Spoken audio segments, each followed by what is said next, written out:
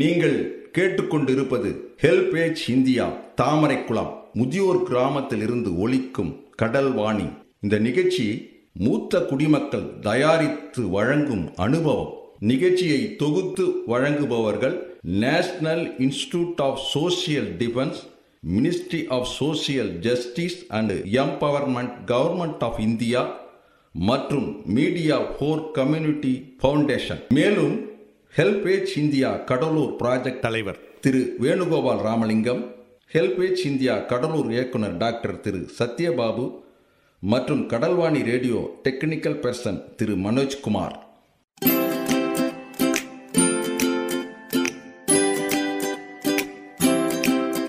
தந்தனத்தம் என்று சொல்லியே வெள்ளினில் பாட, ஆமா வெள்ளினில் பாட வந்துடுச்சு கடல்வாணியே, வந்துருச்சு கடல்வாணியே. நல்ல நல்ல கருத்துக்களா நாங்களும் தினமும் பாட, நாங்களும் தினமும் பாட, சொல்ல வந்த கருத்துக்களா நீங்களும் தினமும் கேட்க, நீங்களும் தினமும் கேட்க. வந்துடுச்சு கடல்வாணியே, வந்துருச்சு கடல்வாணியே.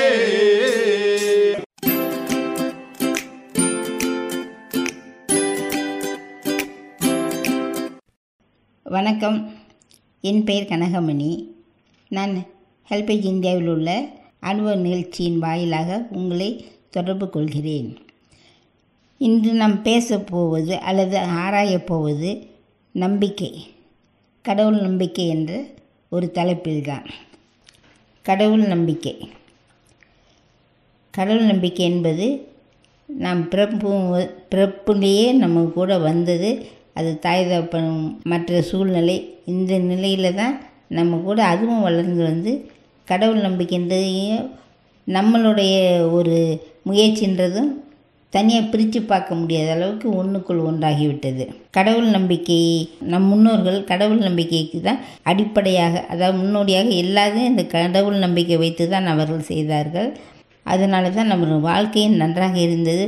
வாழ்க்கை மட்டும் இல்லை, அந்த கடவுள் நம்பிக்கை இருக்கும்போது அவர்களுக்கு வந்து தப்பு செய்கிற எண்ணமோ எந்த ஒரு அது என்ன சொல்கிறது, பயப்படுவாங்க.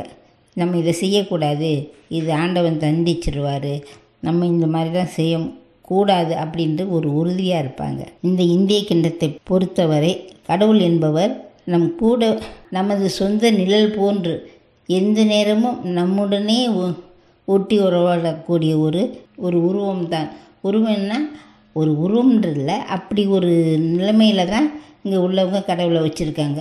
அதனால தான் அவங்க வந்து கடவுளை வந்து அவன் இவன்னு கூட சொல்லுவாங்க. அது வந்து மரியாதை குறைவில்லை, அவ்வளவு அந்நியமாக அவ்வளவு சொந்த உரிமையாக உள்ள ஒரு ஆளைத்தான் நம்ம வந்து மரியாதை இல்லாமையும் சாதாரணமாக பேசுவோம். அந்த மாதிரி தான் அவர்களும் கடவுளை வச்சுருந்தாங்க. பெரும்பாலும் சாமி கும்பிடும்போது கூட என்ன, எப்பா நீ தான்ப்பா என்னை பார்த்துக்கணும், நீ தான் நல்லபடியாக என் பிள்ளைங்களெல்லாம் வச்சுருக்கணும், எனக்கு எதுவும் தெரியாது, நீ பாரு அப்படின்னு நீ வா போன்றது வந்து நாம் யாரும் அதை வந்து மரியாதை குறைவாக எடுத்துக்கூடாது. அந்தளவுக்கு அவங்க வந்து ஆண்டவங்ககிட்ட நெருங்கி இருக்காங்க. அந்த உரிமையில் தான் அவங்க அப்படி பேசுகிறாங்க. அதை தான் நம்ம புரிஞ்சுக்கணுமே ஒழிய, ஐயோ கடவுளை போய் நீ சொல்கிறாங்க அவன்னு சொல்கிறாங்க அப்படின்னு நம்ம எண்ணவே கூடாது. ஒரு குழந்தை உருவாகும் போதே இந்த கடவுள் நம்பிக்கையும் சேர்ந்தே உருவாகி விடுகிறது. அது பெற்றோர் மூலமாகவோ, அது பிறந்த பிறகு அதோட சுற்றுச்சூழல், தெரிஞ்சவர்கள் அறிந்தவர்கள் இப்படி மூலமாக அது வளர்ந்து, குழந்தை வளரும்போது அந்த நம்பிக்கையும் வளர்ந்து விடுகிறது. ஒரு காலகட்டத்தில் கடவுள் நம்பிக்கை என்பது ஒரு ஆளை ஒரு ஆணோ பெண்ணோ அந்த நபரிடமிருந்து பிரிக்க முடியாத அளவுக்கு ஒன்றோடு ஒன்றாக கலந்து விடுகிறது. இன்னொன்று, இந்த மாதிரி ஒரு நம்பிக்கை இருக்கும்போது தான் அவர்கள் வந்து வாழ்க்கையில் வரக்கூடிய கஷ்டங்களை சமாளிக்கும் ஒரு திறனையும் பெறுகிறார்கள். ஏதாவது ஒரு கஷ்டம் எல்லாம் அவன் பார்த்துக்குவான், அவனை மிஞ்சினு என்ன நடக்க போகுது, விட்டுருங்க கவலைப்படாதீங்க அப்படின்ற மாதிரி தான் ஒரு நிலையில் அவங்க வாழ்க்கையை ஓட்டிடுறாங்க. எனக்கு என்னன்னாலும் நான் அவன் கையில் ஒப்படைச்சிட்டேன்னா அதோடு நான் விட்டுருவேன், எப்படியோ அவர் பார்க்கட்டும், நல்லபடியாக நடத்தட்டும் அப்படின்ட்டு அவ்வளோ சர்வசாதாரணமாக ஒரு கஷ்டமான விஷயத்தை கூட அவ்வளோ எளிதாக்கிக்கிறாங்க.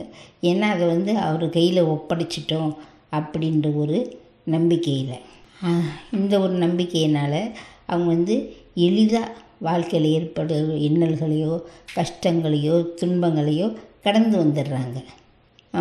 இப்போ ஒரு பெண்ணை மனம் செய்து கொடுக்குறாங்கன்னு வைங்க, அந்த பெண்ணு போன இடத்துல அவளை சரியில்லை அப்படின்னா கூட சரி பார்ப்போம், ஆண்டவன் நல்ல வழி காட்டாமலாம் விட்டுருவான், நம்ம நல்லபடியாக வளர்த்தோம் கட்டி கொடுத்தோம், ஒன்றும் பிரச்சனை இருக்காது, அதெல்லாம் சரி வந்துடும், யாரும் இதுக்காக ஒன்றும் இது பண்ண வேணாம்.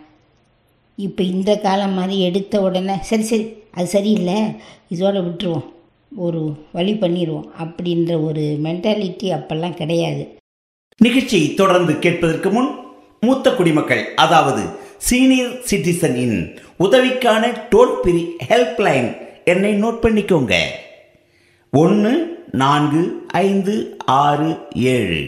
இந்த டோல் ஃப்ரீ எண் காலை 8 மணியிலிருந்து இரவு 8 மணி வரை செயல்படும். மூத்த குடிமக்களின் உதவி மற்றும் ஆதரவிற்காக இப்போ அனுபவ நிகழ்ச்சி தொடர்ந்து கேட்கலாம். பிள்ளைங்க நல்லபடியாக இருக்கணும் அப்படின்றது தான் அடிப்படையான ஒரு கொள்கை. அந்த கொள்கையினால தான் அவர்கள் மற்ற ஒரு பெண்ணையோ ஆணையோ வளர்த்தாங்க. அந்த வளர்த்ததுனால தான் அவங்களோட வாழ்க்கை நன்றாக இருந்தது. கடைசியில் பெற்றோர் முதிர்ந்த வயது அடையும் போதும் பிள்ளைகள் அவர்களை நன்கு பார்த்து கொண்டார்கள். இப்போ அவங்கள பார்க்காமட்டா ஆண்டவன் நாளைக்கு நம்மளை தண்டிப்பான் அப்படின்ற எண்ணம் அது தானாக உருவாகிடும். நம்ம அம்மா அப்பாவை நல்லா பார்த்துக்கணும், ஒரு தாய்க்கு செய்யக்கூடியதான் நம் பெரிய புண்ணியம் அப்படின்ற அளவுக்கு அவங்களாம் அதை உணர்ந்து செய்தாங்க. இந்த காலகட்டத்தில் மாதிரி நமக்கு கையில் வசதி இல்லை, அப்புறம் நம்ம என்ன செய்கிறது, ஏன்பா அவங்க அம்மாவை கொண்டு போய் முதியோர் இல்லத்தில் விட்ட அப்படின்னு யாராவது கேட்டால் இந்த பதிலை தான் சொல்லுவாங்க. நான் என்ன செய்யட்டும், என்னால் முடிஞ்ச அளவுக்கு பார்த்தேன், முடியலை, கொண்டு போய் விட்டுட்டேன். இந்த பதிலை நீங்களும் கேட்டிருப்பீங்க, அதாவது கேள்விப்பட்டிருப்பீங்க. எனக்கு இது எவ்வளோ ஒரு சர்வ சாதாரணமாக பதில் தெரியுங்களா? ஆனால் அதில் உள்ள விஷயங்களை தான் யாரும் எண்ணி பார்க்கறதில்ல. காரணம் அவங்க என்ன நினைக்கிறாங்க, நமக்கே ஒன்றும் சரி வரல, இதில் அம்மா அப்பா வேறு வச்சுக்கிட்டு ஏன் தொல்லைப்படணும் அப்படின்ற ஒரு அடிப்படையில் தான் அவங்க செயல்படுறாங்க. அவங்க எதையும் உற்று நோக்குறாங்க.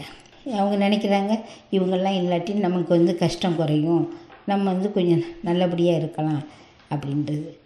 ஆனால் அவங்க ஒன்றை தவற விட்டுறாங்க. ஒன்றையே அன்று முதல் பெற்று வளர்த்து ஆளாக்கி இந்த நிலைக்கு கொண்டு வந்தது யார்? பெற்றவர்கள் தான்.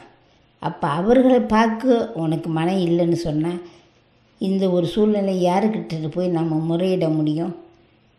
முறையிடுறது ஒரு பக்கம் இருக்கட்டும், அப்படி முறையிட்டாலும் அது தீர்வு காணாது, தீர்வு காண முடியாது. ஏன்னா இந்த தீர்வு யாருக்கிட்டேருந்து வரணும்? சம்மந்தப்பட்டவங்ககிட்டேருந்து.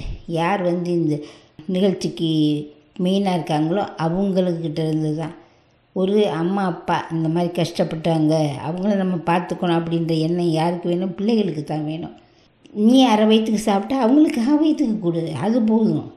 அது அந்த பிள்ளைங்க ஐயோ நமக்கு இவ்வளோ குறைவாக கொடுக்குறாங்களேன்னு சொல்லப்போனால் அவங்க அவங்களோட பங்கை கூட கொடுக்க ரெடியாக தான் இருப்பாங்க. அவங்க நம்ம பிள்ளை நல்லா இருக்கட்டும் அப்படின்ற ஒரு எண்ணத்தில் தான் அவங்க செயல்படுவாங்க. இதை புரிஞ்சிக்காமல் தான் நம்மளும் என்ன செய்யறது, என் நிலைமை என்ன அப்படின்றது மாதிரி ஒரு இதாக பேசிடுறாங்க. எதையும் ஒரு பொருட்டாக எடுத்துக்கிறதில்ல, அதுக்கு ஒரு உண்டான ஒரு சொல்யூஷனே அவங்க தேடுறதில்ல.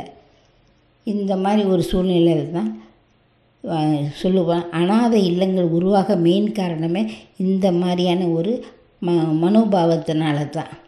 கொஞ்சம் அவங்களுக்கு முடியலன்னா சரி சரி முடியல, ஏன் அந்த சம்மந்தப்பட்ட நபரோட கணவரோ அல்லது மனைவியோ பேசாமல் உங்களை கொண்டு போய் அங்கே விட்டுருவோம், கொஞ்ச நாளைக்கு அவங்க நல்லா அங்கெல்லாம் நல்லா தானே இப்போ பார்த்துக்கிறாங்க, நல்லா இருப்பாங்க, நம்ம வேணுமா இடையில போய் பார்க்கலாம் அப்படின்னு சொல்லி கொண்டு போய் விடுவாங்க. ஆனால் இடையில பார்க்குறாங்களா? கிடையாது. கேட்டால் ஐயோ நேரம் இல்லை, நான் என்ன செய்யட்டும், இங்கே போக என் பிள்ளைங்களை பார்க்க, இதுங்களை காலேஜுக்கு கூட்டி அப்படின்ட்டு அப்படியே வரிசையாக அடுக்குவாங்க. நாமே அதுக்கு பதில் சொல்ல முடியாது, தேய்க்கிற நிலைக்கு வந்துடுவோம். இந்த ஒரு நிலைமை இருக்கையில் இது யார் காரணம், எதனால் அப்படின்றத நம்ம ஆராய்ந்து பார்த்தோம்னா தெரியும். இது யார் அந்த சம்மந்தப்பட்ட நபரோ அல்லது அந்த பெண்ணோ தான் காரணம். அவங்க அவங்க வாழ்க்கையை சரியான முறையில் திட்டமிடவில்லை, அதுபடி அவங்க செயல்படவில்லை. அந்த அம்மா அப்பாவுக்கு மிஞ்சி தான் இந்த உலகமே. ஏன்னா தாய் தகப்பன் தான் முதற் கடவுள்ன்ற மாதிரி நமக்கு ஒரு எண்ணம் இருக்கும். ஆனால் அந்த ஆரம்பத்தில் இருந்த அந்த எண்ணம் அந்த கொஞ்ச நாளையில் ஒரு கஷ்டம் வரும்போது அதெல்லாம் பறந்து போயிடுது. பறந்து போனதுனால அம்மாவையும் விட்டுடுறாங்க, அப்பாவையும் விட்டுறாங்க. ஆனால் அந்த அம்மா அப்பா எவ்வளோ கஷ்டம் வந்தாலும் அந்த பிள்ளைய மட்டும் விட்டு கொடுக்க மாட்டாங்க. அவன் என்னம்மா செய்வான், அவனுக்கே 2 பிள்ளைகள் இருக்குது, அதுகளை வச்சு அவன் பார்க்கணும்னு சொல்லி அவனே கஷ்டப்படுறான். அப்புறம் நான் போய் அங்கே உட்காந்துக்கிட்டு நல்லாவா இருக்குது. ஒரு முதியோர் இல்லத்தில் உள்ள ஒரு பெண்மணி சொல்லக்கூடிய இது. அதனால தான் நான் அப்படி வந்துட்டேன். நமக்கு எல்லாம் ஒன்றும் பிரச்சனை இல்லை, இந்த காலம் முடிஞ்சிருச்சு, கொஞ்சம் காலத்தில் போக போகிறோம். இனி அவங்களாவது நல்லா இருக்கட்டும், நம்ம ஏன் அவங்க வாழ்க்கைக்கு தொந்தரவு கொடுக்கணும்னு சொல்லித்தாம்மா நான் இப்படி தனியாக இருக்கிறேன். இப்போ இங்கே வந்ததுலே ஒன்றும் பிரச்சனை இல்லை.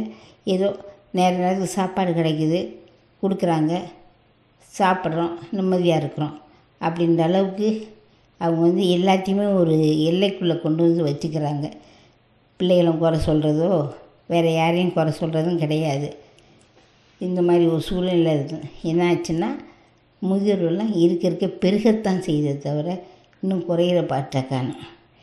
இது ஏன் அப்படின்றத பலரும் சிந்தித்து இதுக்கு ஒரு நல்ல ஒரு நிலையை கொண்டு வந்தால் நிச்சயமாக முதியோர் இல்லங்கள் குறையலாம்.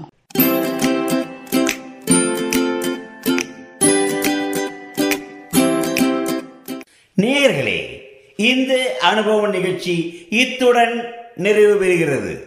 உங்களிடம் இருந்து விடைபெறுவதற்கு முன் மூத்த குடிமக்களின் அதாவது சீனியர் சிட்டிசனின் உதவிக்கான டோல் ஃப்ரீ ஹெல்ப்லைன் எண்ணை உங்களுக்கு ஞாபகப்படுத்துகின்றேன். 145667. இந்த டோல் ஃப்ரீ எண் காலை 8 மணியிலிருந்து இரவு 8 மணி வரை செயல்படும். மீண்டும் அடுத்த அனுபவ நிகழ்ச்சியில் சந்திப்போம். நன்றி, வணக்கம்.